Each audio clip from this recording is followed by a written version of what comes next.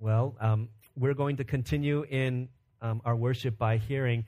We've been here. I think we've heard from, I don't know how many people who've come and went to Ecuador this past summer and have returned and have been sharing the work that God's been doing in them and through them. And so today, our last team member, Yeri Han, is going to come and she's going to share the work that God's done in her. So let's welcome her up with a round of applause.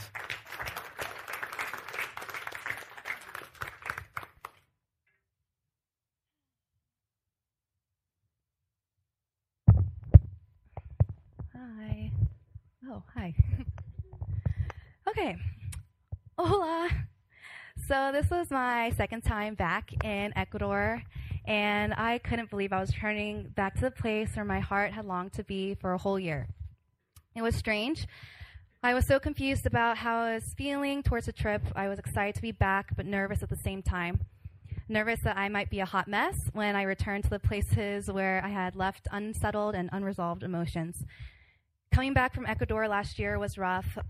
Leaving without knowing if Tico was still alive, leaving hopeless, was not the way I had pictured coming home from a mission trip.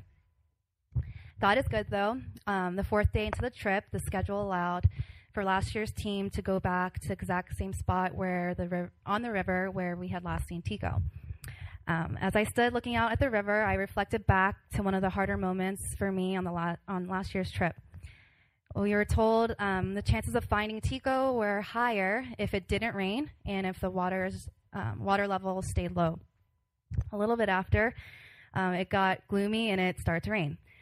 In that moment, while I stood there in the rain, I felt so discouraged, hopeless, and desperate. I said all sorts of, how are we going to find him now? God, I promise to commit to you more if you bring him back. Compromise. I was basically making deals with God, trying to control the situation and make it better. I wanted answers. I wanted to control something that was totally beyond me. I wanted to figure out something that I wouldn't be able to understand. Now, fast forward a year, and I'm back at the river, and guess what? The weather condition was just like it was last year, gloomy and wet. Even though I was reminded of how I felt last year, I wasn't discouraged this time around.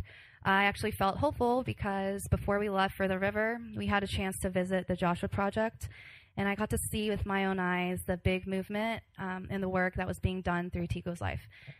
I actually felt a sense of excitement and was proud that his life was leaving such a mark in Ecuador.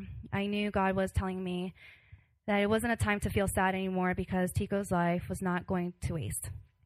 I don't believe in a God of coincidence. I believe that God meets my needs in every specific way and intimate way. He knew how I was hurting last year, and he made it possible for me to heal and experience everything differently this time around. Obviously, Ecuador had made a huge impression on me last year, and God made sure I learned something this year too. A memorable conversation I had was after a house church meeting that my group visited in Quito. It seemed like we were all interested in getting to know each other's culture more than anything. Pastor Henry's wife, Miss Olga, and other members of the house church told us that in Ecuador, dancing to secular music, alcohol, sex, and drugs are all closely tied together. Because of that, Ecuadorian Christians don't participate in any of those activities. They want to be a good example for those who don't know Christ by totally cutting themselves off from the world to be set apart. When Miss Olga then asked me if Christians dance and party in the States, I felt so uncomfortable and wanted to sink into my chair. I didn't know how to respond. I basically beat around the bush and didn't really give her a solid answer. How could I answer truthfully and confidently knowing that I wasn't exactly living this out myself? This past year, I was in a bad place spiritually with this nasty, I'm doing what I want and no one can stop me attitude. I found myself burnt out from hiding from the truth, putting up so many fronts, lying to my parents, compromising in many ways, and having the worst fallout in my relationship with God. I was embarrassed and defeated looking back on my wasted years of living. Yet I knew God was calling me to be better than the dead-end life I was living this past year. Every single time I messed up or gave in to my desires, all I saw was God's grace and provision. How can I forget about my Heavenly Father who accepts me with open arms? How could I turn my back on this kind of love? This is one of the biggest lessons that God taught me while I was in Ecuador, that God's love for me is deep and his grace knows no bounds. just letting you know that God was near to me and my teammates in both the difficult and exciting times in Ecuador.